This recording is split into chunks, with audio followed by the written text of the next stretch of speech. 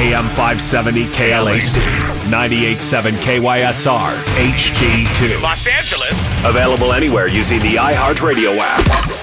AM 570. An LA sports icon. Fred Rogan is here tonight. Decades on your television covering Los Angeles sports. Fred Rogan, huge in Los Angeles. The Dean. I'm the Dean. Fred Rogan. Weekdays before Petros and A Money. USC All-American. USC's Rodney Peete. An NFL quarterback. Absolutely perfectly delivered by Rodney Peete. Available on the iHeartRadio app or on AM570LAsports.com. This is Rogan and Rodney. Let's go. Fred Rogan, Rodney Peete, AM 570 LA Sports. 2 hours for us today. Well, I don't think anybody believed it would come down to a weekend like this. Both the teams on top of the NL West, best records in baseball, Dodgers and Giants. Rodney, I can't remember, and in the teams we mentioned it, I think it was 97, a time where these games meant as much to both teams as they do right now. No doubt. And I think, and we touched on it earlier, that this series, the Dodgers have been playing with a lot of momentum. Obviously, just swept the Braves going into this series. Playing with a lot of confidence, got guys back healthy. I feel like the Dodgers can survive if they don't happen to win this series, but I think the Giants in this situation, I don't know, maybe I'm biased, but I got the feeling because I felt the Dodgers would be in this position come September, that they'd be either in first place, that they would catch them. But if the Giants lose this series, I don't know if they recover from this and catch the Dodgers again. So I was on San Francisco radio last night. Yeah. And we were talking about the series. They called me. And I did use a few things you said, and I gave you credit for it. One of them was, if the Dodgers win the series or take 2 of 3 of the series, they're not looking back. Yeah. You can just kiss that off. I also said... What did they say to that? Were they shocked you said something like that? No, they weren't shocked about that. They were shocked about this. When I was talking about the injuries the Dodgers have overcome this year and how they're in the position they're in and why they are playing like they are and how remarkable it is that Dave Roberts has them in the position they're in because of the number of injuries. But this is how they've played all year, and this is where they're at. Then it turned into, we've had injuries too. We have injuries right now. And I said, oh, so we have excuses now? They haven't even started the series yet. Yeah. I'm telling you what the Dodgers have overcome to get there throughout the season.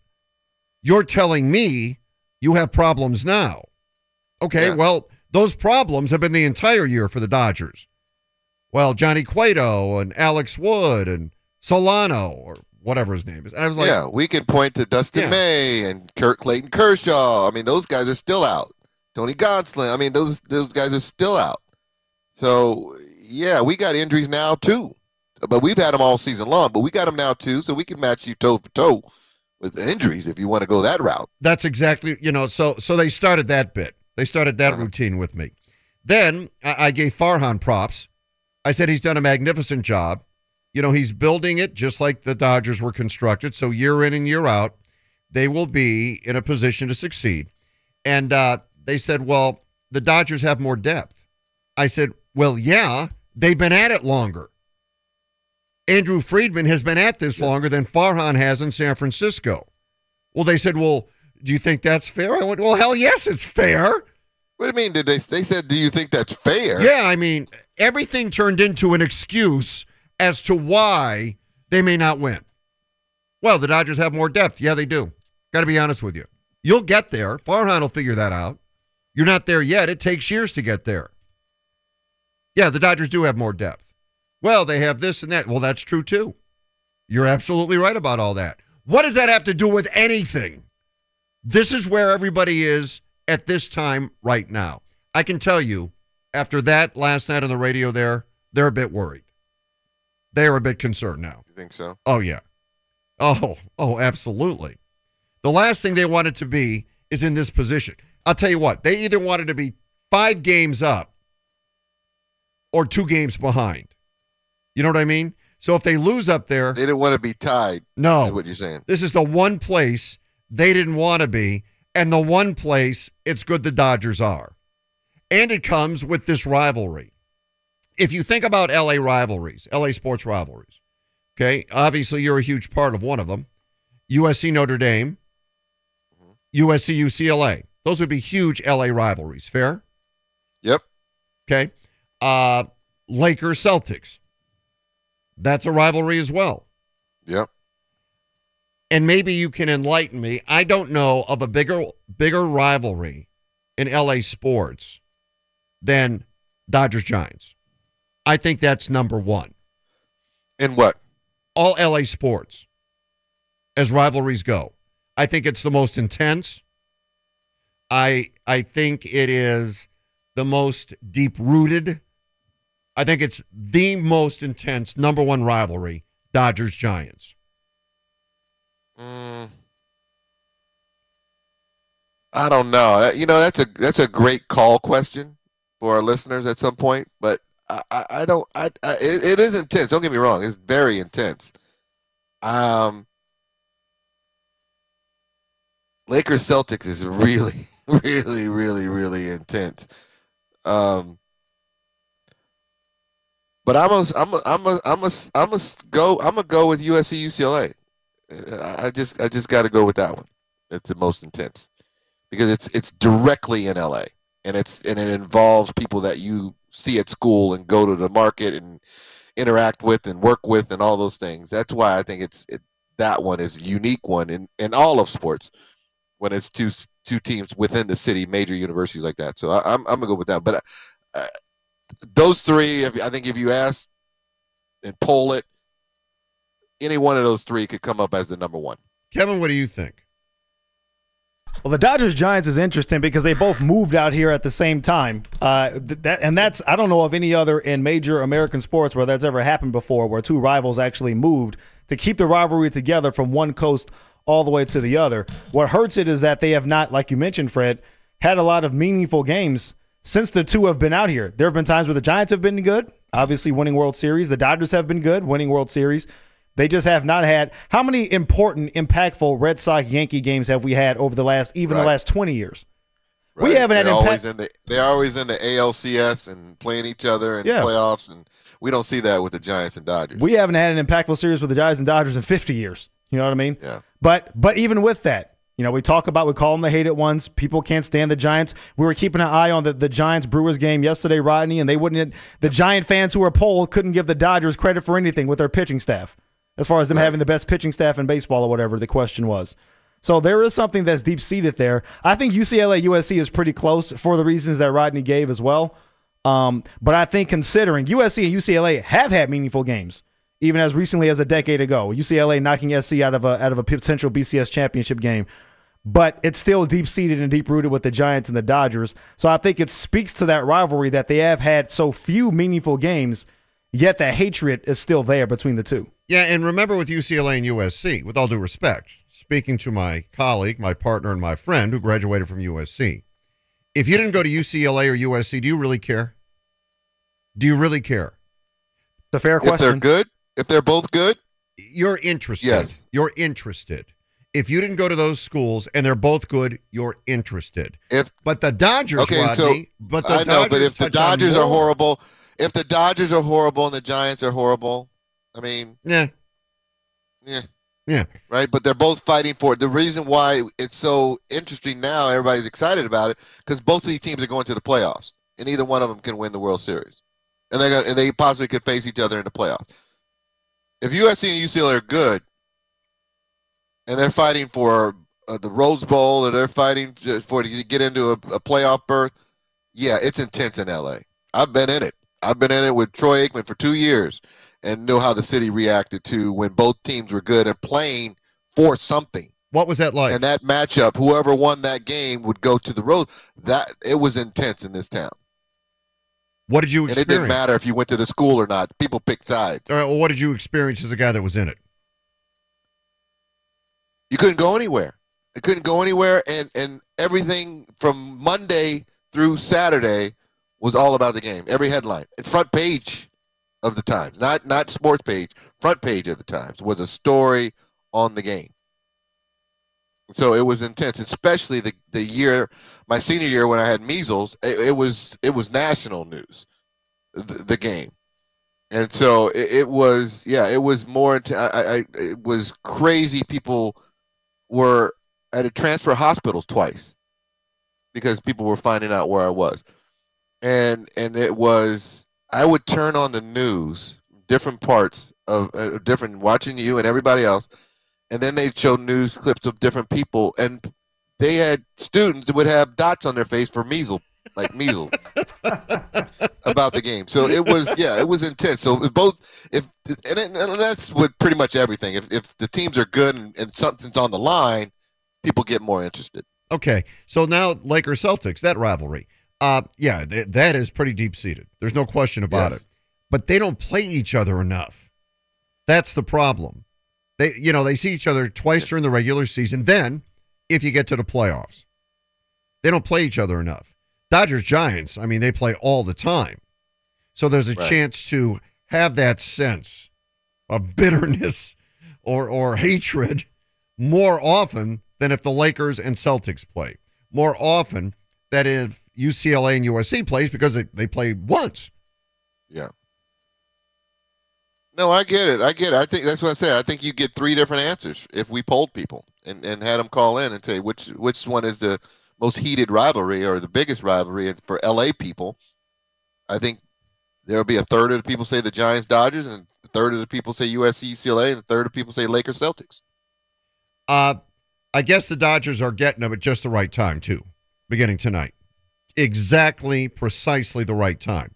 Might feel differently at 9:40 tonight when the game is over. But as we sit here going into the first game. Well, here's the thing, Fred. What does it say about, we talked about this with David Vassay and about why Scherzer wasn't pitching in this series and why they elected to go with him Wednesday night and close out the Braves and get ready for the following week. The Giants elected to go with their guy to make sure they got a win against Milwaukee and didn't get a 4-game sweep. And Rogers went out and pitched a great game for them, and they won, but he won't be available in the series against the Dodgers. So them saving or pitching him and not saving him for tonight, what do you think that says about them and where their mindset is? Their mindset is they needed a win again. They needed to get a win before they played the Dodgers. Oh, yeah, don't fall farther behind. Right. Don't fall farther behind. No, get a win and get even here. Yeah, that's what it said. They understand the importance of, I'm telling you, the way it lays out now, this is not the Dodgers season. No matter what happens, no matter how this plays out in San Francisco, they're going to be fine. I think they'll take at least 2 of 3. That's me personally. This might be the Giants season right here. If they get beat a couple of times, that's not good. If they get swept, all of a sudden, everything they had built the entire year, getting to that point, they're now going the wrong way. And this is precisely the wrong time to go the wrong way. No, it is. This is where you want to play well. This is the most important part of the season, especially if you've been playing well all season. This is the last thing you want is to start to hit a slump right now. But again, their challenges schedule-wise is a little bit tougher than the Dodgers. They got, the Padres several times, and they got to go back to it, or they got Atlanta coming to town again. So it's going to be interesting. They get behind against the Dodgers, it could be tough. Although the Dodgers, they play this series, got to go right to St. Louis, who's no slouch either. So it could be difficult for the Dodgers too. I still think the Dodgers will win it.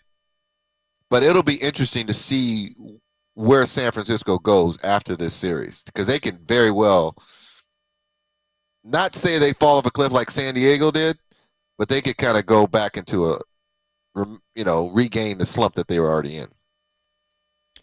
Yeah, for them, right after they face the Dodgers, they will take on Colorado and Chicago. So those are a couple of get-right series before they face San Diego, still fighting for a playoff spot. You talked about Atlanta, and then San Diego again. So I guess for both the Dodgers and Giants, they both play Arizona twice. They both play Colorado. The Giants have Colorado a couple of times. So I will say that, and the Dodgers do have St. Louis, like you mentioned, Rodney. They have San Diego twice. They also have Cincinnati coming up, and they're fighting for a playoff spot too. So I don't know exactly how it stacks up as to who has the tougher schedule, but I wouldn't say it's even. I'd say the Dodgers probably slightly tougher than the Giants, but not that far apart. So tonight the goal is an opener and then David Price. Yeah. And we don't know how far the opener goes. The game probably dictates that. Right. And we don't know who that is yet. I mean, if he strikes out the side in the first inning, he may go 2, right? Why not?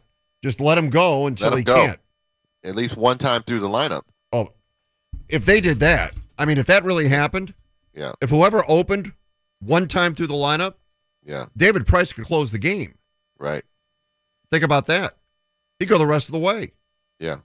If the starter goes 3 innings, the opener goes 3 innings. Yeah.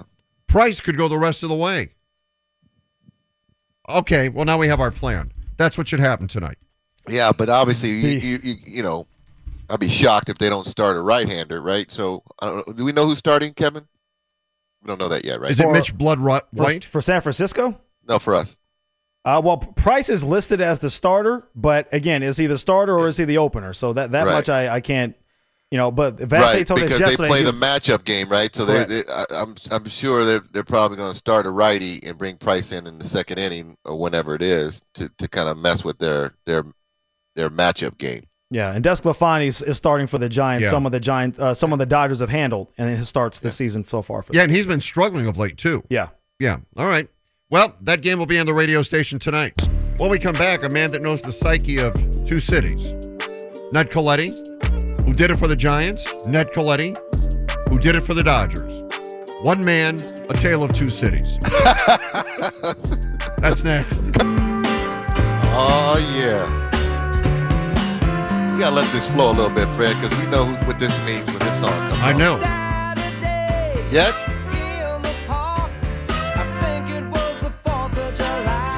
Oh, yeah. I love this. Nothing like a Saturday in the park, Freddie. Rodney Pete, Fred Rogan on a Friday. A beautiful Friday that is. We got action. Oh, we got action. We got action this weekend. We Huge got college series. football. But more importantly, we got the Dodgers Giants, Freddie. We do indeed. Let's bring in the man. One man and a tale of 2 cities. It's our good friend Ned Colletti. Ned, how are you today? Oh, excellent. Great opening, gentlemen. Great opening. All right, Ned, you better than anybody know. That's how I set you up. One man, a tale of 2 cities. You know both the markets. You know both the fan bases. You know both the organizations. Just talk about the impact of this game, the rivalry, and how the cities view it. Well, I think it's one of the great rivalries in all of sport. Started on one coast, is on another coast, so very few rivalries do that. Tied together in a lot of ways. And I think it's going to be a great weekend series. I think it's cool that these 2 teams have battled all the way from the 1st of April to the 3rd of September, whatever today is. I think it's great. And it's, hopefully San Francisco will have some fans in the stands. They've been a little bit down in attendance. Yeah. A lot of seats for Dodger fans up north. Yeah. Talk about that, though, Ned. The fans in San Francisco, obviously they're intense, love their team like most cities do when their teams are good and even when they're bad. But the difference between Giant fans and Dodger fans as you experienced it? That's a great question. I think the rivalry means just as much to either fan base, although I never hear any L.A. fans chanting "Beat SF," It's got that kind of L.A. stigma as it had with the Lakers for years, the beat L.A. chants. You don't hear that at Dodger Stadium, beat SF, So probably a little bit more to prove in the northern part of the rivalry. May take it maybe a degree more seriously. Don't know about that because Dodger fans are certainly passionate. But I think it's been I've been so blessed to work in both markets and to see them both. And I can tell you, when I was at Candlestick, I was there half the time, and then at the new park half the time through the years I was up there. And we would draw nothing at Candlestick, and then we draw 60,000 for the Dodgers. I may have told you this story before. And I asked the guy to run stadium ops. I said, "So what's the deal here? I know it's a big rivalry, but how can we draw 5,000 on Thursday and 60,000 on Saturday?" He said, "Well, people here don't like baseball. They hate baseball. They just hate the Dodgers more than they hate baseball." So that kind of explains it a little bit. But I'm looking forward to a good series. I think the Dodgers are in a really, really good spot and have been for a while. Just taking it step by step. You know, Ned, let me follow up on that because, the stadium ops guys saying they hate baseball. Is San Francisco a good baseball market?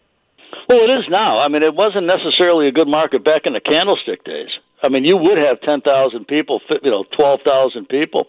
And in that stadium, I'm sure you guys have been in there. I mean, it was massive. So it looked like, we used to count people coming down, and they had that concourse at the very top of the lower bowl.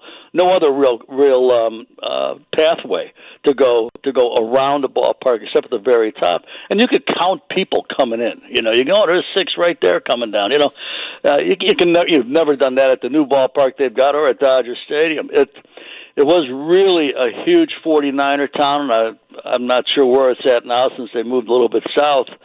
But it was not necessarily a great baseball town. You'd rarely see a Giant hat downtown. And I worked for a different team. I worked for the Cubs for a long time before I went there. And even as a visitor, you realize that the weather's brutal, but it's not like the home crowd is going to give you a hard time either.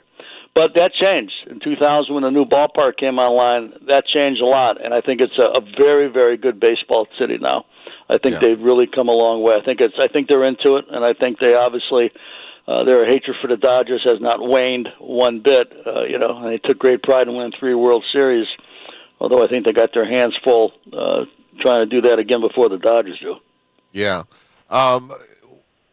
Ned, we talked about coming out of this series, and I believe that the Dodgers have, they could, I think they're going to win the series, but if they don't, I think they still recover and keep the momentum that they already have, whereas the Giants have kind of, been in a little bit of a slump, and if they don't win the series, I think it's more detrimental for the Giants to lose this series than it is for the Dodgers. What do you think? 100% agree.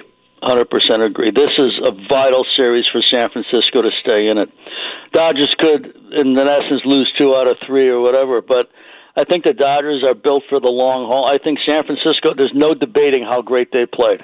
They have played as perfectly as any team could possibly play through this first 5 months plus of a season. But you can start to see the wear and tear coming. I mean, they've got 2 bullpen games in this series. You think they set their we talk about setting rotations up for series. You think they set this up a couple of weeks ago and said, "Hey, let's go with DeSclafani on Friday, and we'll just wing it Saturday and Sunday." I don't think that was the plan, but that's kind of where they're at right now. And they played hard. They played great, but I just don't see them with the depth in their rotation. I don't see them with the depth in the bullpen. I don't really see the depth in the lineup that the Dodgers have. And the Dodgers are starting to play good against decent teams, the ones they just beat. They just beat, obviously they play in Atlanta, and, good team, and, took it to them pretty decisively in a lot of different ways. And they know how to win. I don't think we can ever forget the experience of winning and knowing what September and October baseball feels like, knowing what the day feels like, the expectation. It gets a little bit hotter, a little more bright light and stuff like that. This team is made for it. Giants are still trying to figure out if they are or they're not. Yeah, and you pointed that out all year long, depth. And you said there will be a point in time where you're going to see those cracks start. Now, that doesn't mean in years to come Farhan won't do a good job, Ned, of constructing a roster with more depth. But maybe it's just a little too soon for that now. Agreed. I think Farhan's going to do a great job. I think he's probably the executive of the year right now. He's done a tremendous job along with Gabe Kapler. But the season is meant for 6 months and then a postseason. It's not meant for 5 or 5 in a week, whatever. And they've been a surprise since the beginning of the season. Nobody expected this. And when that happens in a sport like baseball, it is tough to maintain that. I don't have any doubt he'll be successful, and the franchise will be back to being as good as they've been during the Brian Sabian 2 decades. But I don't think that's right here, right now. And I think they still have some work to do. And I think that the season is starting to show. You can't fool the season. There's just too many facets to playing the game in the relentless pace of a season that you can never fool it. You can never really cheat it or get away with something because the season will find you at some point in time. And I think it's starting to find them right now. We're going to create an app, and it's going to be called Nedisms. We're just gonna put it in there, and we're gonna send it to people on a daily basis. You can't cheat a season. It'll find You can't fool it. You can't fool the season. Can't fool a You can't. season. Yeah. Nope. Can't fool Too it. long. Can't fool it. It's not a baseball week. It's not a baseball month. It's a baseball season. That's right. That's right. Yeah, we're going to create that. Hey, Ned, how do you handle a situation like Max Scherzer, who comes out of the game with hamstring tightness, said he felt it early, comes after the game and says, I've dealt with this before. It felt bad, and I came out, but I won't miss my next start. Now, I know from being an athlete, you're always going to downplay an injury, especially if you think you can play. Yep. Is it something that the Dodgers, at this point in the season, should be really cautious about and maybe not start him on Monday or his next start, or make sure that thing is totally ready to go? I think you got to make sure it's totally ready. I don't think you can fool with it. He has been so good, and we talked this, I think, in the last time I was on with you guys. I think you asked me what my concern would be at this stage, and I'd say you can't afford to lose Julio or Walker or Max Scherzer right now. You got to keep them really at the pace that they're on, the edge that they bring, and the success that they've had. You got to keep that consistent.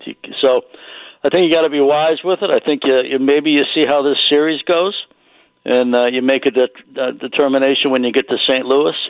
This team is always prepared for a lot of different options and going in many different directions at a given day. So I think it's the old saying of being day-to-day, but I do think that it's something that they're probably looking at on a day-to-day basis. They come out of San Francisco feeling pretty good.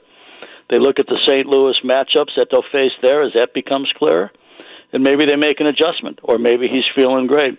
But anytime you could, especially with those three guys, anytime you can save an inning here too, you got to do it.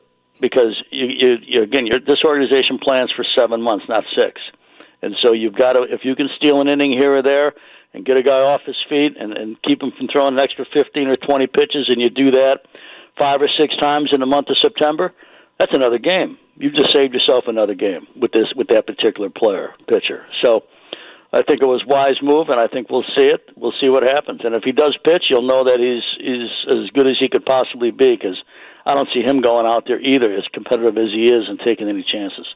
You bring up Scherzer, and the other night when he came out of the game and the fans were irate, nobody knew what had happened. They thought, oh, my God, why would Dave Roberts take him out? Ned, I said this earlier in the week.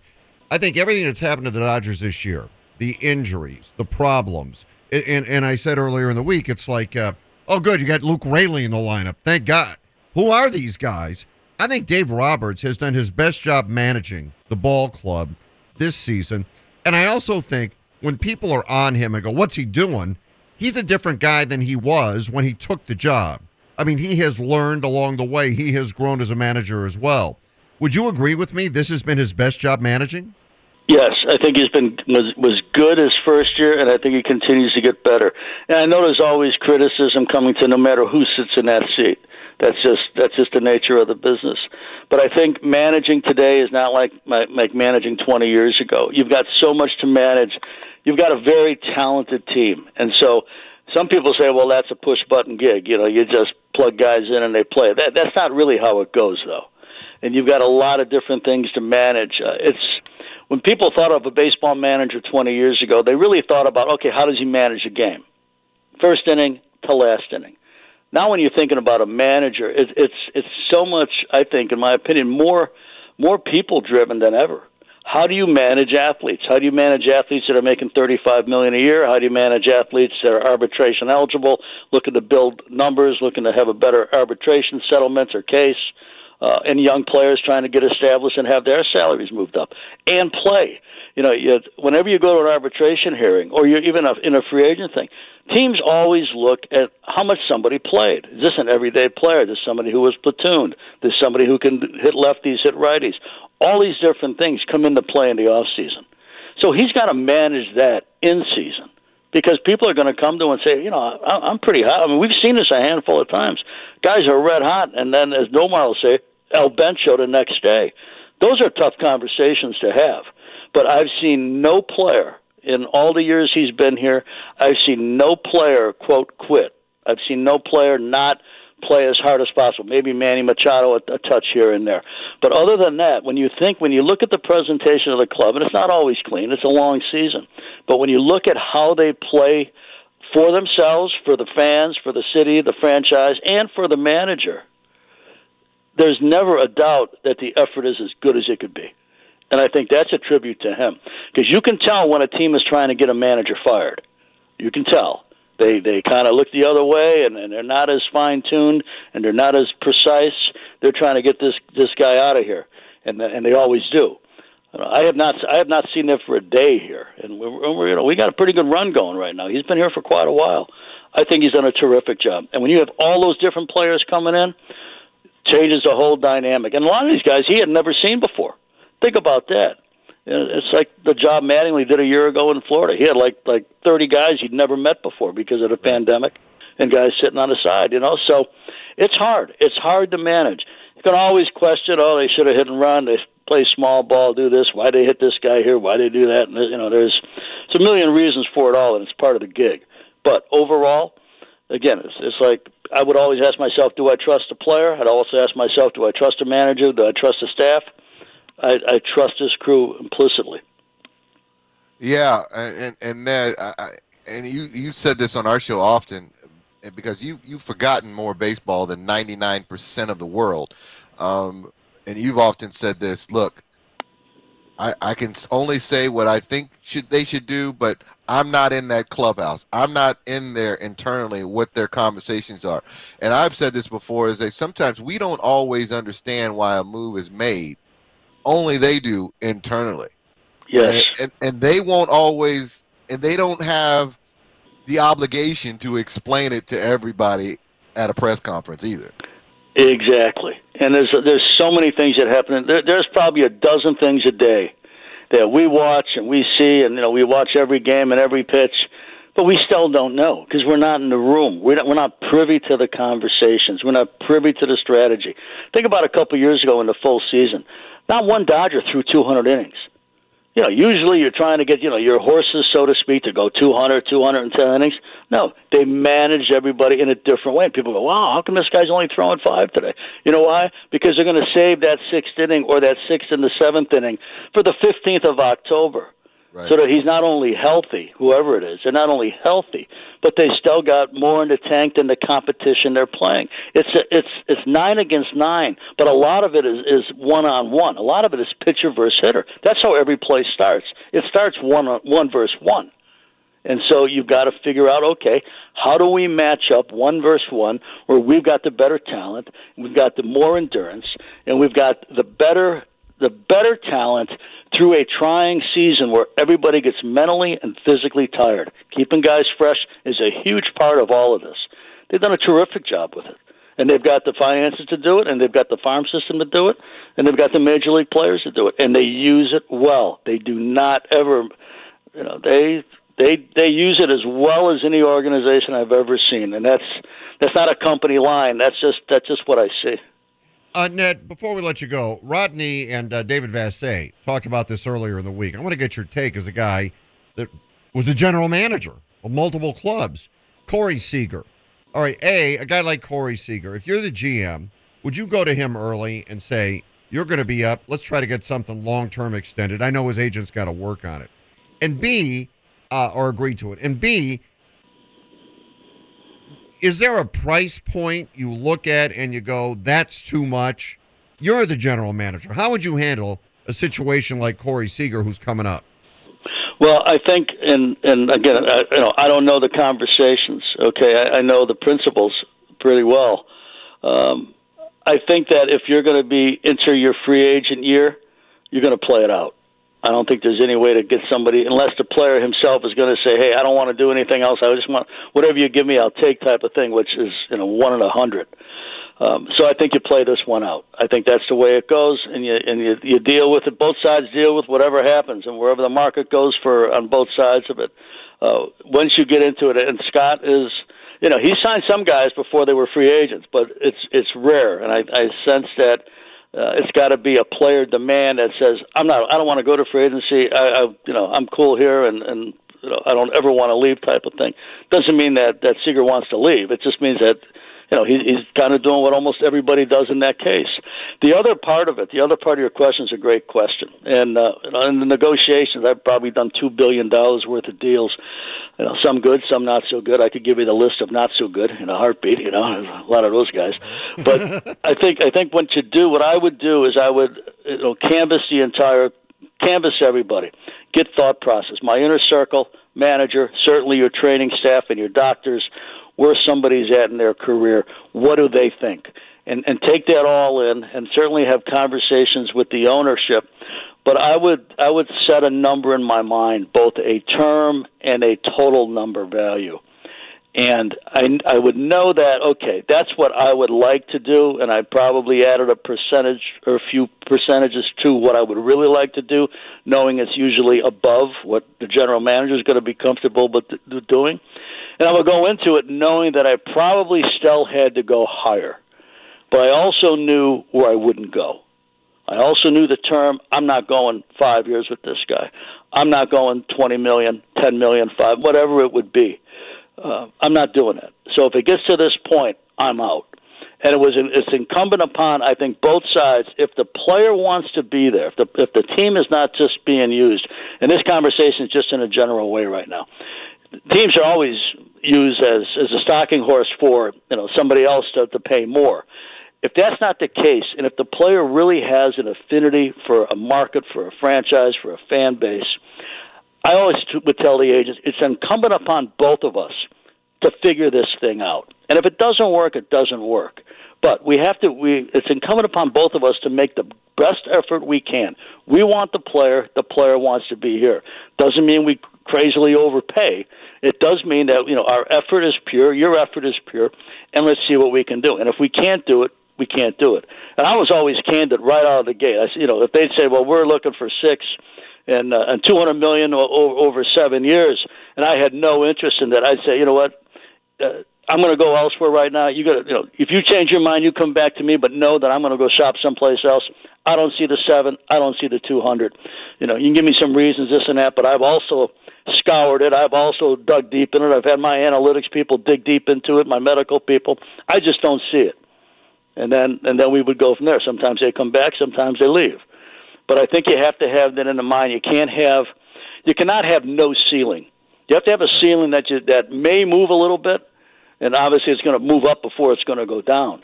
But I think you kind of just have to know what you're doing and do it in a quiet moment. When I decided what I was going to do, that was after counsel from a bunch of people.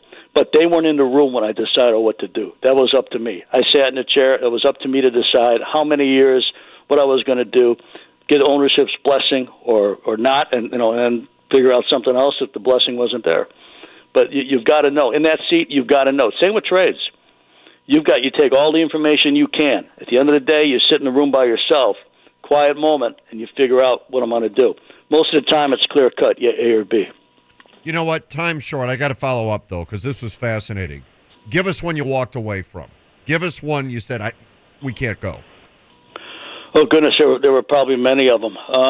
Prince Fielder, I called Scott. James Loney had a rough year, and it was right at the ownership juncture when the McCourts were leaving and Guggenheim was coming in.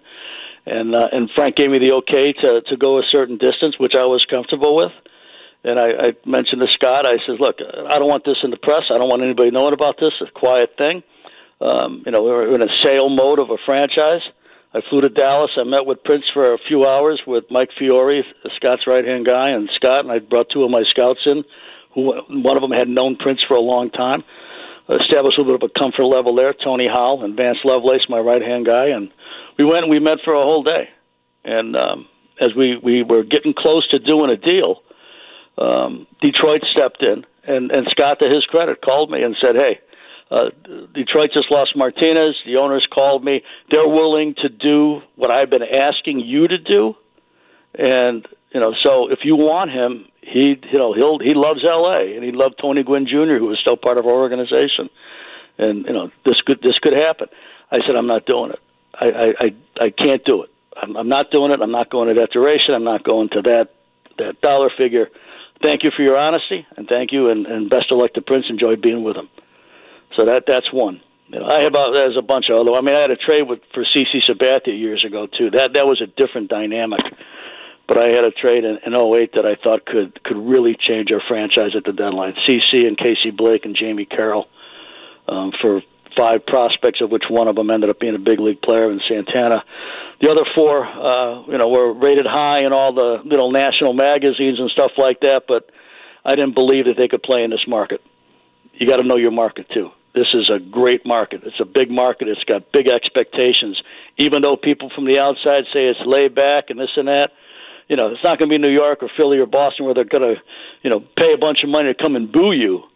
But if you're not playing well, they'll be at the beach, they'll be at Disneyland, they'll be hanging at Fred's house. They'll be, they won't be coming to the stadium. Ned, you know what? That was just fascinating. Yeah, Wow. Fireside Chats with Ned Colletti. Well, we could do it. We could do it from midnight to 4, so I could tell some of those stories too that you like to hear. Oh Those yeah, are the best. those insomniacs out there. Let's do it.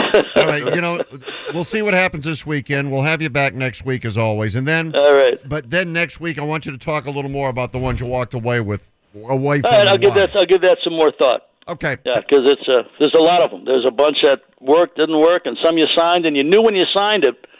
It was not going to be a good deal, but you had no choice. Only so many Major League Baseball players. All right, Ned, have a good weekend. We'll talk next week. All right, guys, be well. Thank you for the time. Is it just me, or is that fascinating? Always, yeah, always. Just the story, and it's not just the story; it's the way he tells it from his perspective and in his voice. It's great. Yeah, and he takes you inside. He's taking you places you don't go, you don't know, you have no access to. Right. Well, he is the best. Okay. Well, next hour we'll have some spirituality. Oh. And now another Rogan and Rodney. Oh, yeah! Afternoon Delight. Look, big mansion, big limits, big standards, big vision. No distractions, big difference. They living, I live lavish. I can't with love, cause it happens. What could you prove to me? Today's Afternoon Delight is Single and Happy by Cash Doll. This song was released late last week and comes on the heels of her Juicy J assisted track entitled Like a Pro that dropped a couple weeks ago. The 29-year-old Detroit native recruited R&B singer Eric Bellinger and rapper Wale to be featured artists on this track, which will likely appear on her yet-to-be-titled upcoming sophomore album, which many believe could be released before the end of the year. Again, today's Afternoon Delight is Single and Happy by Cash Doll. All right. And now, from the court to the courtroom with Jacob Emrani. Okay, before we hit Labor Day weekend, bring out our good buddy Jacob Emrani. Jacob, how are you today? Hey, Fred. Hey, Rodney. Hey, all right, Jacob, of course, a proud partner of the Los Angeles Lakers. And it looks like they might be in the market to shop for a center if they cannot get things worked out with Marc Gasol. Do you have any update on that? Do we know if they're going to re-sign him or if Gasol's going to opt in? Yeah, I think the way it's looking is that the whole Gasol thing is probably, basically ran its course. Obviously, Gasol does have choices to be, somewhere in Europe and probably get paid well for it. At this particular moment, I think it becomes more in terms of if the Lakers are going to be able to make him feel welcome. But between you and I don't really even think, the Lakers are seeing him as part of, as part of their future plans. I feel like they're trying to bring in some new people, and I feel like, they have a plan of where they're going. The same way, they brought on Rondo. As you know, they were working out a couple of people, and they were very close to bringing back Isaiah Thomas. But then suddenly, the Rondo situation ended up presenting itself, and it was a no-brainer. And for all the people, who were unhappy that Dudley left, it was really sort of a, Rondo or Dudley kind of situation. So, Rondo ended up falling into their lap. No, not really more as a player, but I think more as a locker room guy and a film room guy and somebody who can really bring everybody together.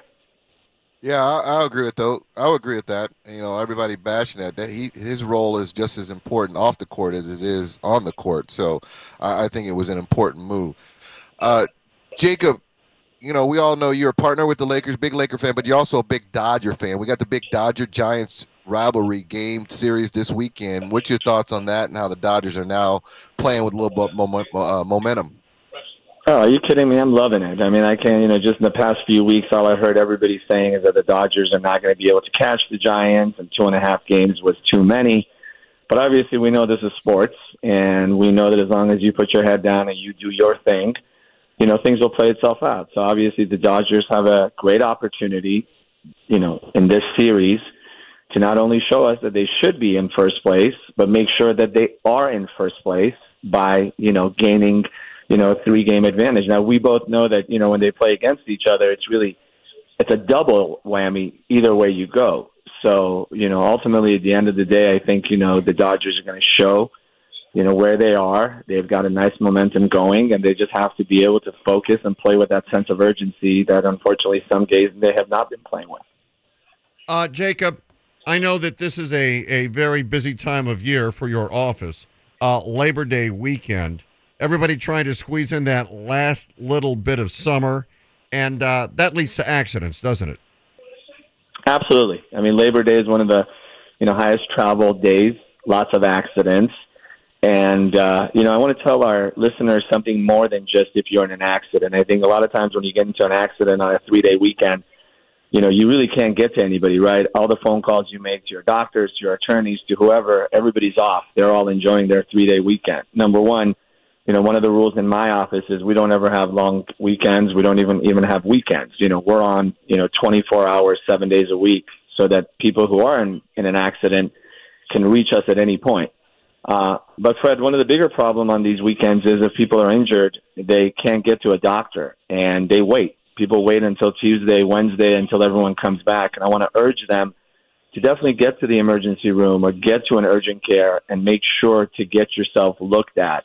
Unfortunately, I'm in the hospital for the past 8 days because my dad has been here, and I've been sleeping here with him. And I can tell you I've had a, front seat view as to how important it is for you to be very firm as to what occurs with the medical providers. And what I mean by that is that often when you go to a healthcare provider or if you go to the hospital, a lot of times people fill out the questionnaire and they leave a bunch of things empty. And they don't know that the moment that gets, put into the system, everything that you left empty, they're going to say you're not experiencing. So, if you're injured and you go in there and you say my back hurts, even if your leg hurts, if you don't actually make sure to put your leg hurts, the computer is going to say your leg doesn't hurt.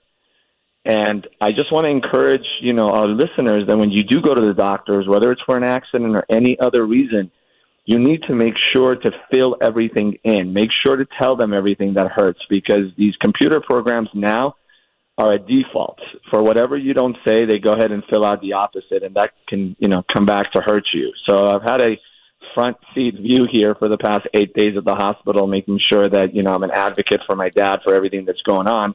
But a lot of people don't have an advocate that understands it, and their family themselves, their family members are in the hospital, and they don't know that this has to be done. So I really felt like I should share that, before this long weekend, make sure that everybody knows that you got to pay attention to these things because other people are not necessarily looking out for your best.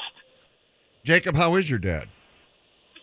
Thank God, he's improving. Unfortunately, he had a fall about 2 months ago, and he didn't really think much of it. And, in the past, 10 days, he had not really had his balance. And, we took him to the doctor, and they had found, some bleeding in his head, so they had to do surgery.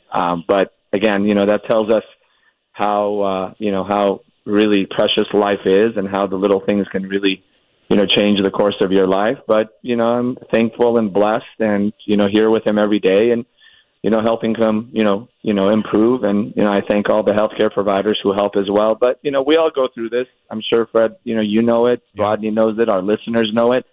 All we can do is be there for our family members and be an advocate. I mean, the word advocate is not just a light word. We really need to be an advocate for our family members and, for everybody that we can help. All right. Well, our thoughts, our prayers are with you, Jacob.